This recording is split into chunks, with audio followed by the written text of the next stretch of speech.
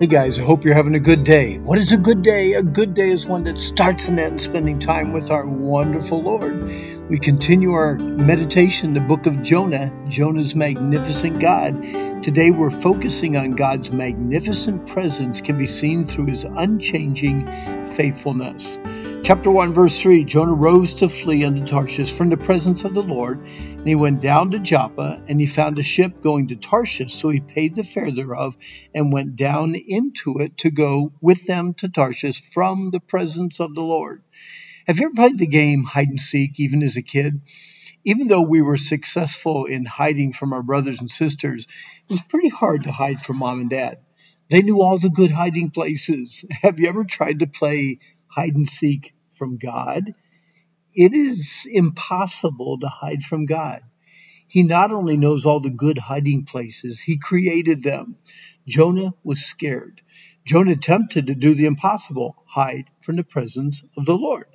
You know, God never moves. His unchanging faithfulness means that he is always there for us. We cannot hide from his presence, even if we try. A quick study of Jonah's prayer in Jonah 2 shows that he must have read and memorized parts of Psalm 139 before his Nineveh experience. Let's meditate on this passage together and see how many times God reminds us that we cannot hide from him. Now, I'm going to paraphrase Jonah's prayer as if it were desperately praying this to God today. Lord, I can never escape from your spirit or ever get away from your presence because you are everywhere. How can anyone hide from an omnipresent God? If I could go to the highest heaven, I know you're there.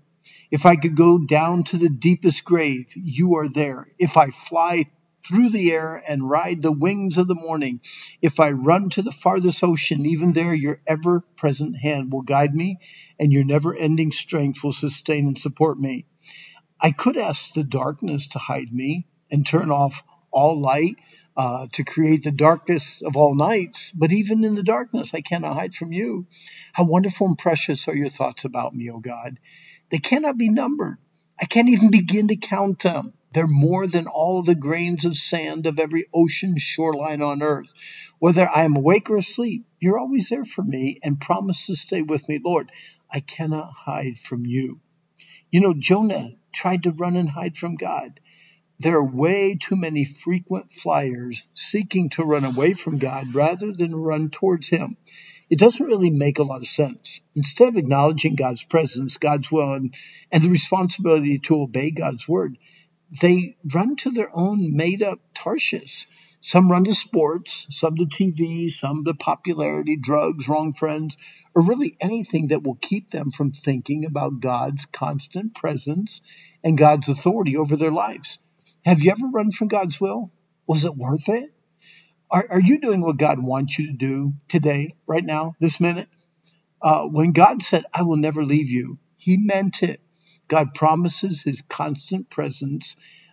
So don't try to run like Jonah. Let's be careful not to follow Jonah's downward flight away from God. God is right here, right now.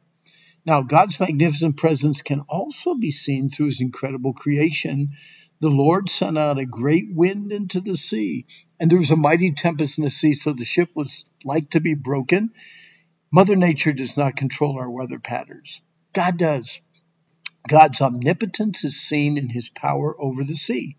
Man can board up his windows and pile sandbags a mile high, but he is hopelessly helpless against the rage of the ocean's waves. The power of a tsunami is devastating. The power of fierce winds is frightening. God can use the wind to snap a huge tree like a toothpick and tumble a 20,000 square foot home like a Monopoly hotel. Does a lightning storm cause you to think about the power of God? It should. Does a beautiful sunset cause you to thank God for his creation? I'm telling you, it should. Does the colorful wings of a butterfly amaze you and remind you of God's incredible power to create? It should. Everywhere you look, the mountains, the skies, the oceans, the stars should remind you of the powerful, ever-present God we serve. Psalm 8 says, when I consider thy heavens, the work of thy fingers, the moon and the stars which you have ordained, what is man that thou art mindful of him, and the son of man that thou visit him?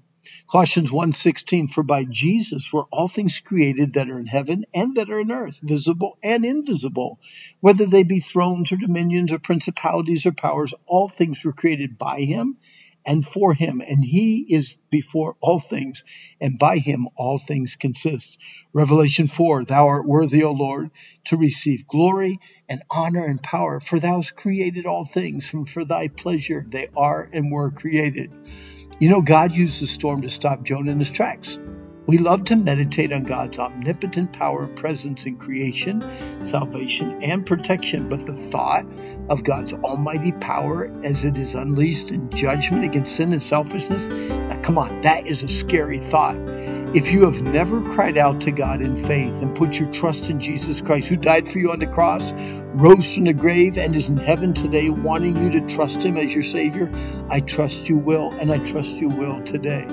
Let's enjoy God's powerful presence today, and I hope that you're never, ever afraid of it. Hey, our time's up. We got to go. But remember, today is the day the Lord made. Let's rejoice. Let's be glad in it, and I hope that you have a good day.